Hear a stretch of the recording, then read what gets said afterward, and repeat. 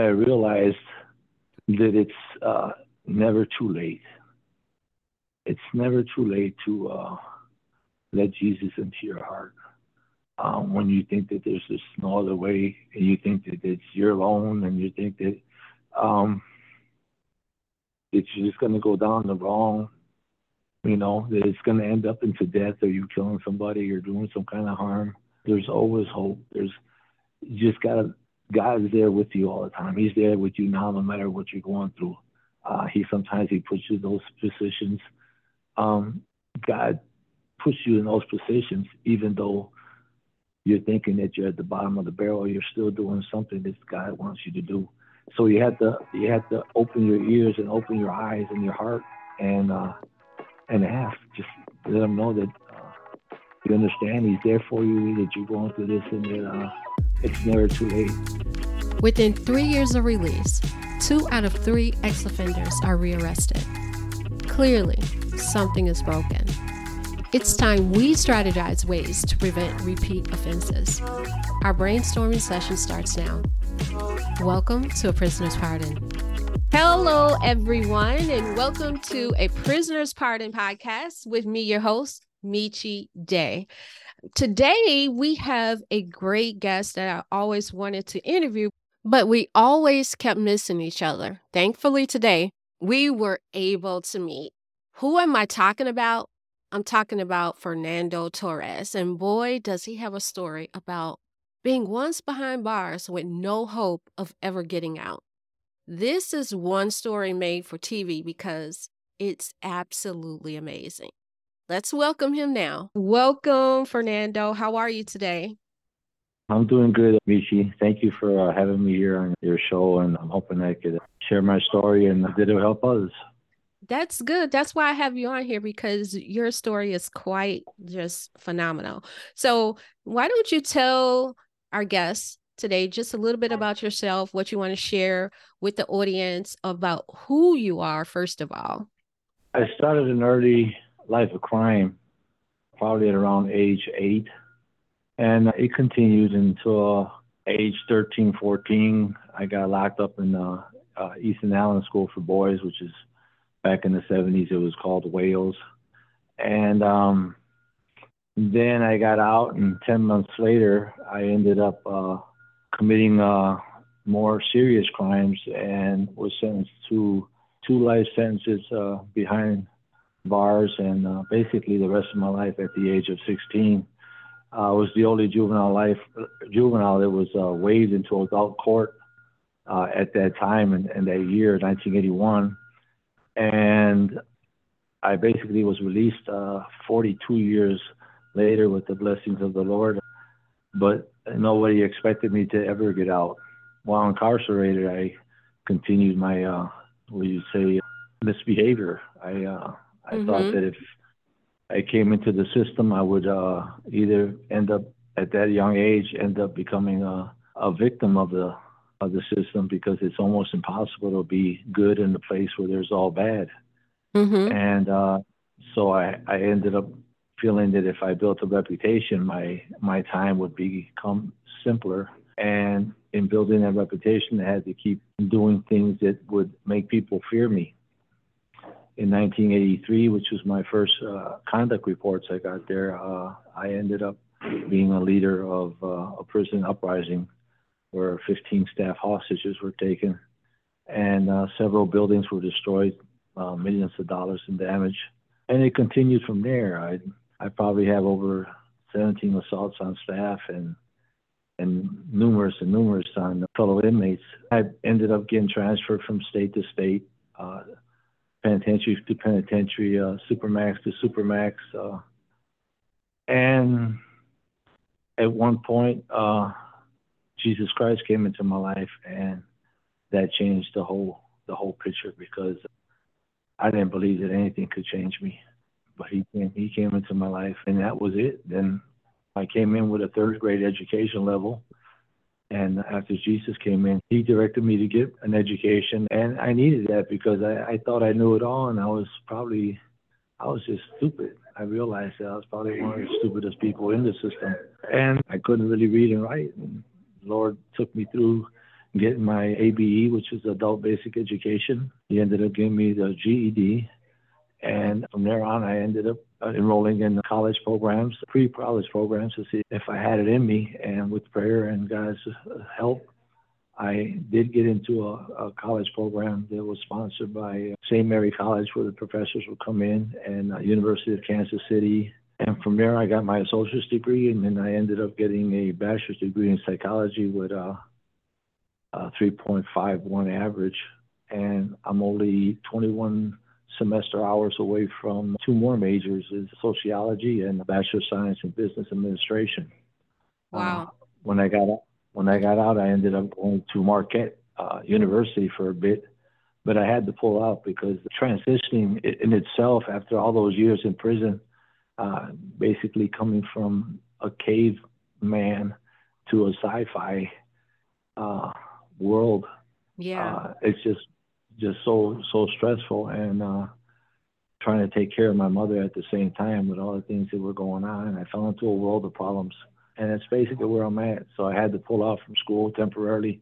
I'm hoping to go back within maybe next summer, and let's see what's going on from there. Okay. Wow. You again, like I told my guests when I first introduced you, you have an incredible story.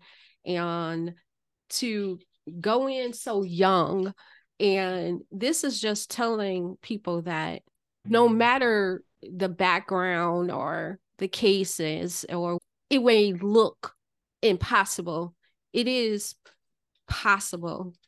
And in your case, you had 2 life sentences, Right. and you were also committing crimes while you were behind bars. I mean, very serious offenses where, yeah, even everybody would say the same thing, just like you just did. Well, we don't see, through looking at the circumstances, it doesn't look like a person could change. Just by you saying that, that gives a lot of people hope, because a lot of times we say that so easily that it is no way a person can change. And I'm sitting here and meeting you and listening to your story. I can't say that anymore.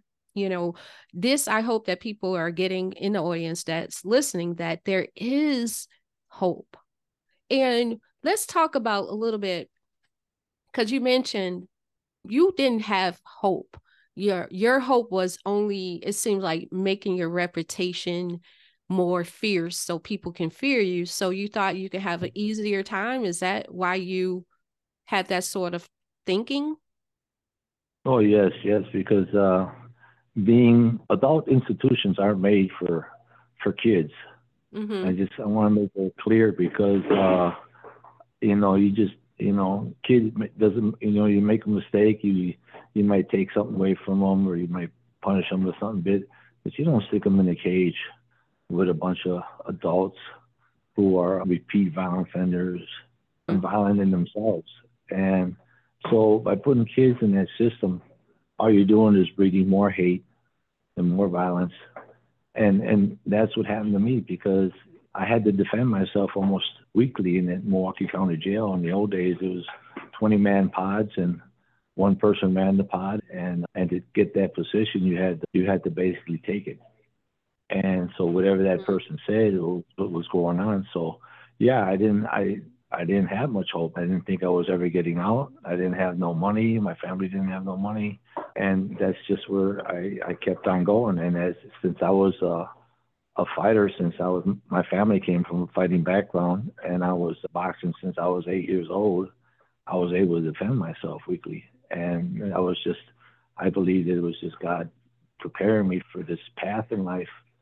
And unfortunately, as it was, he was there all the time for me. I just didn't realize it till maybe I was 24, 25 years old, that something snapped in my mind you know, that I ended up getting empathy and the conscience and feeling, and I got tired of hurting my mother, because everything you do hurts your family. So even though there was times where, I hated staff or I hated an inmate, I always started thinking that it's not about how much I hate that individual. It's about how much I love my family. That's, And yeah. and that's how it started. How much do you love your family? It's even if somebody gets killed or somebody gets hurt in your family and you want to get revenge, you have to say in your mind, not how much I hate this person, but how much you love your family.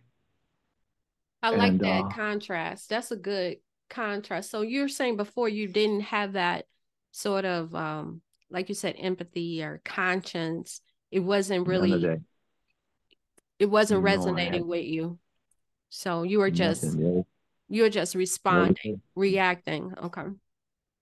Right. Hmm. And since I wasn't going to school, which is another major factor, I would Mm-hmm. go in through the front door and I'd come out the back door. So being a person without no education, especially a young person without any kind of education, your brain's just not working, functioning, you know, to a moral society. Your mother's working all the time. My dad left, so nobody's around. You know, Mm-hmm. other family members are taking care of their kids. So I'm on the streets, and all my friends are in their 20s, 30s, 40s. They're all criminals, violent criminals on the run from the law, from different states for murders and armed robberies, prostitutes. Those are the people that I hung with at that young age. And I'm not to mention gangbangers. I was gangbanging at the early age. So they're all a negative factor. Mm. And so there was just no way for me to get out of that. And even though I had been raised in the church environment, I wasn't getting it, Right. Because you know. that was really those type of people that really was your family. If you're hanging around and stuff, though, as much as you were and you felt affiliation, that's really what a family is. And it really makes sense that you did just navigate to that sort of behavior and stuff. So you said that you had this kind of like encounter with Christ and you started having a conscience, like thinking about your mother. Is there any kind of anything you can think of, like what happened that it just snapped in? Was it something you Um, heard or yeah, um, I got shipped all across the country because of my behavior. Prisons couldn't handle me. I had too much control. Um, Um, so I was sent from state to state. So I ended up experiencing a variety of circumstances because every state and every prison is different. Some right? are more mellow and some are more violent. Well, I ended up getting sent up to the United States Penitentiary in Leavenworth, Kansas. Um, and it was a violent system. You would get maybe 30 to 60 stabbings a year, 3 to 6 murders a year. And Mm-hmm. entering that prison as we came in off that chain gang, off that bus, handcuffed, we experienced a situation where a guy's hollering for help, and when we look over to our right, there he is at the gate in kitchen whites, all full of blood. So um, that environment, because it was a more higher respect environment, I fell into. And so you would see and you would hear violence almost daily. And uh, and I'd wake up 2 or 3 in the morning listening to somebody getting killed by their cellie. And when you hear that first scream, I discovered is when you hear the first scream, um, I found out through individuals that had lived through the experiences that by the time they screamed, they had already been stabbed 2 or 3 times while they were sleeping. And so this one time, and I used to just, I would hear that, and I'd just say, oh, he's a rat, he's this or that. So it didn't bother me, and I'd go right back to bed. But this one experience I had was because an old cellie of mine had told on someone, and I heard that he was going to be killed. And his new cell was almost right above mine. And about 2 or 3 in the morning, I woke up from that scream. And this time, I didn't just fall asleep and I started shaking. I I uh I I had to get up out of the bed. I started crying. I started feeling for him because the streams continued and continued, and I ended up being crawling next to my commode and asking the Lord at that moment and saying, Mm-hmm. "Did I did I didn't want to be?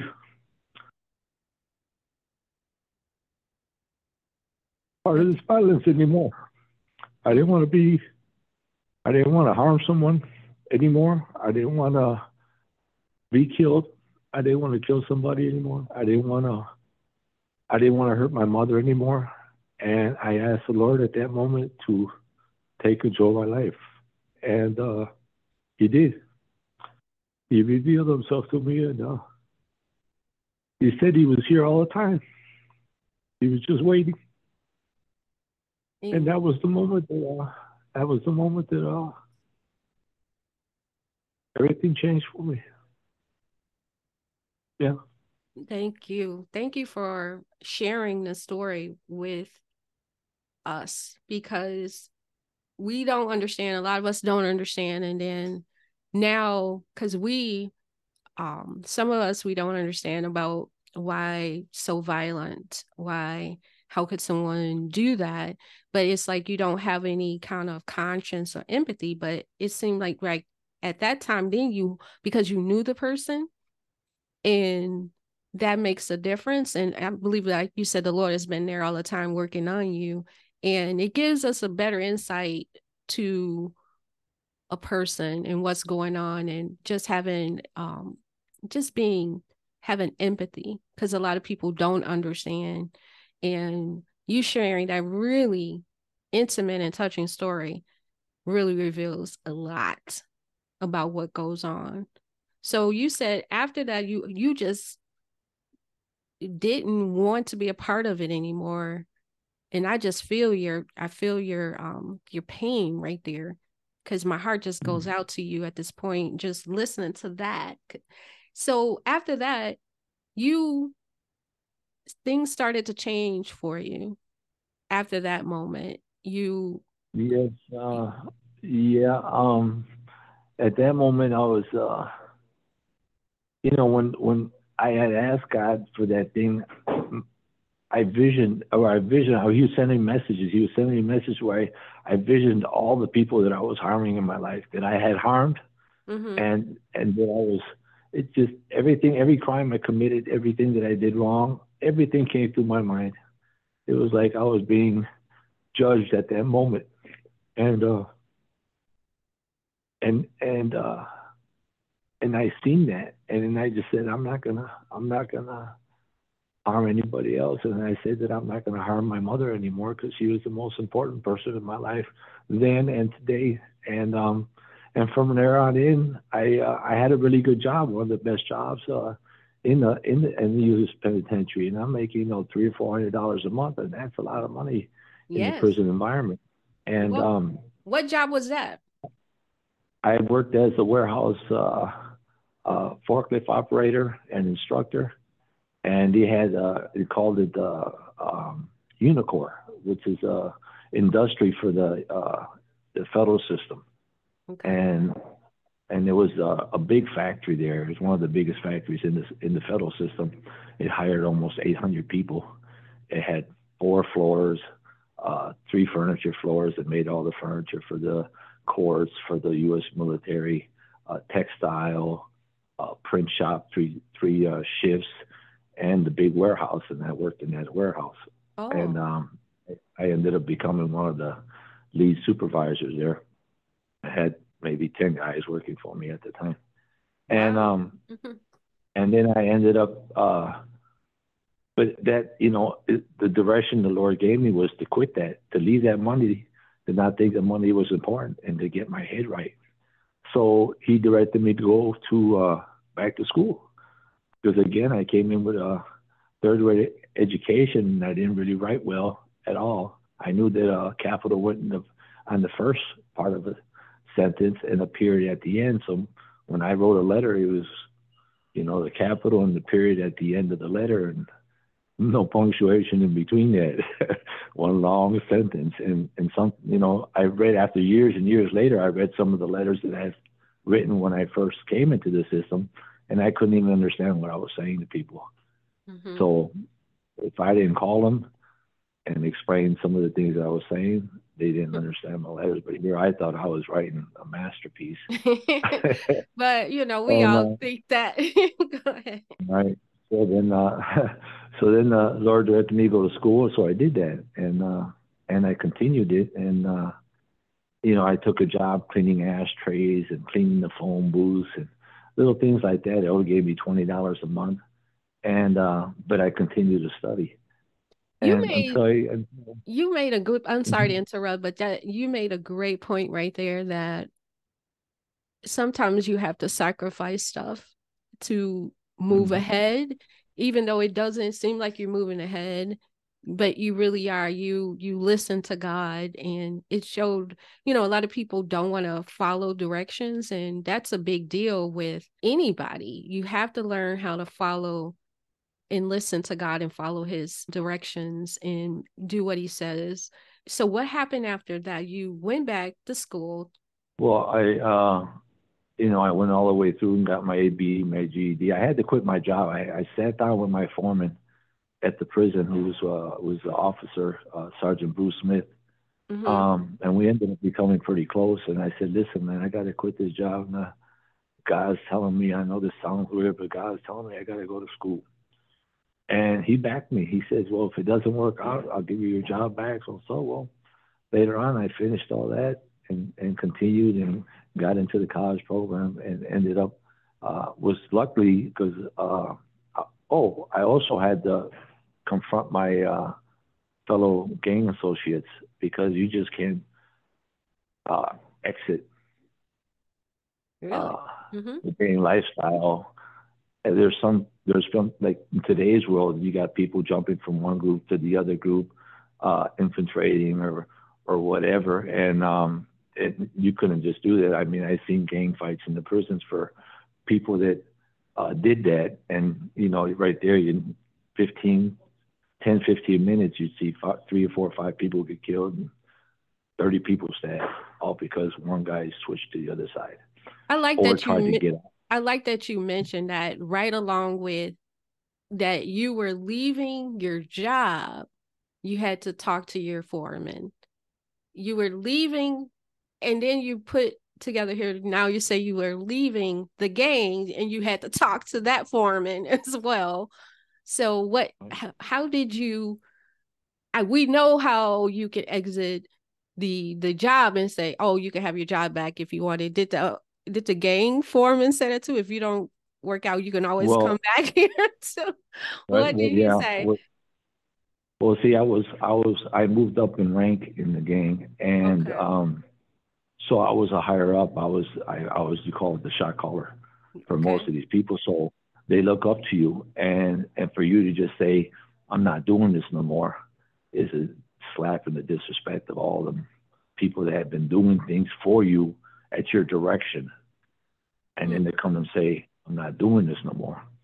So I had to say that I needed to get an education, um, because in order to do what we're doing, we had to do things in a smarter way. Oh, that's what And you said to right, that's what I him? told them. Because I knew the results. If I would just say I'm not doing this no more, you guys are all full of shit. I was full of shit. This ain't the life. It just so I had to say it, and I try to encourage other people because see, in the system, there weren't any Latinos or Hispanic inmates uh, going through the education system because at any moment, like say the Mexican mob, Texas Syndicate, the the Aryans, you couldn't you just say, well, I'm going to go to school because at any moment you could be called and you have to be out in the yard or you have to be wherever you have to be, and you wouldn't graduate anyway. So because there'd be a big fight, everybody gets locked up, and people pick up more time or they die, Mhm. and you go to supermaxes. So education, because it's a long process, college is not, uh, depending on how many courses you take a semester, it's 4 to 5 years, 6 years. It took me almost 6 years to graduate, but they wouldn't. If you're in the game, you just can't do it. You know, and Mhm. you never complete it. And what's the sense of going to school and doing the things that you need to do to get your life in order if you're going to be come back and just be part of a gang again? Because there's only two places where you're heading as a gang member, and one is the grave or in prison. It's just the way it is. Nobody survives for years and years out there being a gang member and not being part of either the death or either the prison environment. Oh, okay. So what I was trying to do is saying we need to change our mentality. We need to be smarter, even though we were street smart, we were prison smart. I Hmm. was telling them that we need to be smarter than that. We need to be able to learn about money, about finances, about other things, and not just about enjoying what we have for the moment. We needed to grow. So that was part of me, what I was telling them. And that's allowed me to get in, at least into the system. So I was able to give up my position, which they knew that you just don't give up that position to someone else. And as time went on, maybe after I graduated, I got my first associate's degree. I came back and even though I was part of that environment, they gave me, I was the only Hispanic trying to get an education in that system at the time. So, in fact, I'm the only Hispanic that's gotten a degree and graduate with honors out of the entire Wisconsin DOC, and the only one that did that in the federal system there in Leavenworth, Kansas. Wow. Um, so it was a big thing, and they respected that. And because I was doing it and they weren't, they respected that. And once I got that different type of respect from them, and of course the Lord's protection, I was able to come and say, "Hey, I'm going a different life. I seen a brighter light, and this isn't going to be for me no more." Um, I put in my years. I put in over 20 some years at the time. Uh, I was respected through the system because of the things that I did in my past to get that reputation, and um, I got the blessing, and so I was able to walk away from it. But they always came to me for advice, and then I always gave them the advice that Jesus Christ would give me, you know. Hmm. And in that, I was able to mediate. I was like an ambassador. I was so respected after I graduated in the system there that I was able to go from one group to the other because everything is segregated in the federal system. The weight areas, the rec yard area, the child hall area, everybody has their sections, Okay. and you just can't walk into one section and sit in somebody else's section. They're in child. You're gonna get up, but they're gonna do something to you. It's just the way it goes. But I was able to do that, and so I ended up meeting a lot of the political prisoners from the Leonard Peltier to Flan members. Um, that's the Puerto Rican Liberation independence fighters. And so I Hmm. was able to go from one group to the other. If it was from California or Washington, it didn't matter. I was able to go from one group to the other as a mediator and help individuals resolve conflicts. If it was for money, if it was for disrespect, because in that system is so much structure that if you violate that structure, and this happens often, the gangs are hurting more of their own people than they are the opposition because of the structure. So if somebody violates something, like he went and got a debt or he went and used certain drugs, um, and he was going to get violated, or he didn't pay his debt, and the other group is saying he's got to pay his debt, or something's going to happen to him. And then often that causes a protection or it causes a big major gang fight. They'll say, "No, we're going to meet in the yard." So I was able to intervene in a lot of those things and save people's lives, and you know, just it was just God moving me around in a certain way Hmm. without my getting harmed. Hmm. So So there how? was nobody else. There was nobody else doing it, and God put me in that position. Maybe through it was all planned. Yeah, God that was planned it. well orchestrated, I must say. So, is that what led you to get out of how? So you were doing this for a No, while. You were mediating. So what right, happened after you right. were mediating? What was next? Well, I was in the federal system for 13 years at Leavenworth, Kansas, and Mm-hmm. all of a sudden, Let me tell you that when I was first in the system, I couldn't go 30 days without a conduct report, without an Mm-hmm. assault, without doing something violent. And here, after I started going to school, after God came back into my life, I ended up doing 13 years without a conduct report, Wow. which is almost impossible at the time, especially in the environment I was in. Mm-hmm. And then because I'm from Wisconsin, I'm not a federal prisoner. Um, they built the supermax prison here. And so what they did, which is what Governor Thompson did at the time, because he built a supermax prison in Wisconsin where they didn't really need one. They needed to put people in there to show that this is why we built this prison. So he ended up collecting inmates throughout the states that were contracted out because of their violent behavior in the past, and bringing them back and putting them into the supermax and things, and then putting our stories out there, our violent stories out there, and says this is why we need this prison. Mm-hmm. But when they actually did a study of it, they discovered that only maybe 8 or 10 people, including me, belonged in that environment. However, they didn't realize of what we were doing in the past, how we changed, how we were not misbehaving, how we went and got an education, how we were going to how we found how we believed in the creator. Mm-hmm. And they didn't take those things into consideration and continued to punish us here in Wisconsin by sticking us in the supermax. Some of my friends who were doing fine never did years, 8, 10, 15 years in that supermax prison Mm-hmm. and being transferred from state to state, including me. I ended up going back there, but then I was blessed because I met so many good people in the federal system that they started contacting legislatures and other people, and they wrote to the warden there in that facility, in the Department of Corrections, and saying, if it's true about Mr. Torres's uh, 13 years of clear conduct and educational status, uh, it's a violation of the stated intent for that facility.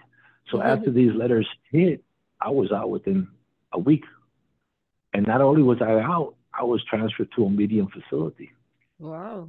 from from a supermax prison, which was unheard of. And when I got down there, the white shirts were saying, "How did you get down here? You don't belong down here." I says, "Go talk to your boss," because it was all Jesus Christ.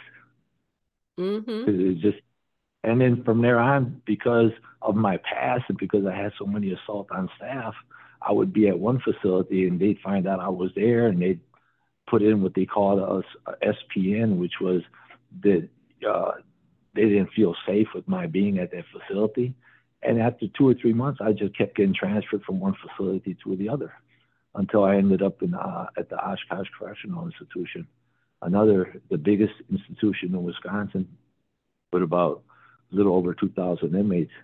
But there, they gave me an opportunity, and and I did real well. And Hmm. it took, you know, they just didn't. You go to the parole board, and they didn't appreciate any of the change you made. All they look at is what's written in black and white and what was in there in the past. And one day, the administration changed.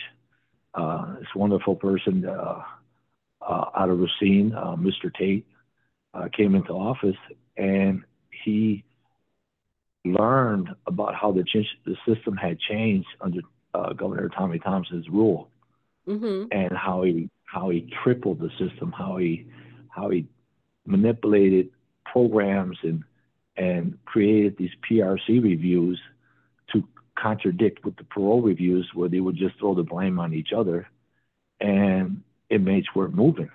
It just stagnated and built the population from 4,000 inmates when I came in to Mm-hmm. over 20 some inmates. And minorities, specifically Hispanics, Natives, and African Americans, didn't move. They stagnated. And if you had a life sentence, you weren't getting out. It was very few. It went from maybe 17 to 23 individuals a year getting out to 0 or 1 or 2.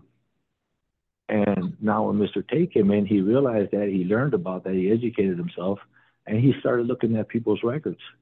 And God's blessing, he looked at my record and on his own um, released me. And I didn't even know I was getting released until that day. I got a phone call from a PO, and we were trying to figure out why I was talking to him or to her. And and she says, "Oh, you didn't hear?" I said, "I didn't hear what? I'm not going to ever see you. Why are you going through all this stuff with me?" And she said, "You didn't hear?" And I said, "No, I didn't hear what?" And she says, "Well, Mr. Tate gave you an office grant, which meant that he released me. And uh, they told me it was going to be 30 to 60 days, and it all happened within two what days. is it called again? A An office office office grant. That word office grant. That grant. is, yeah, Okay. that's where the chairperson had reviewed your record in the past, reviewed it again, and listened to your parole interview. Maybe even took a recommendation here and there because they were trying to send me the minimum for quite a few years. In 2008, 2009, Scott Walker came in, took all that away, increased my parole deferments by 100%. No reason at all. They did it to a lot of inmates.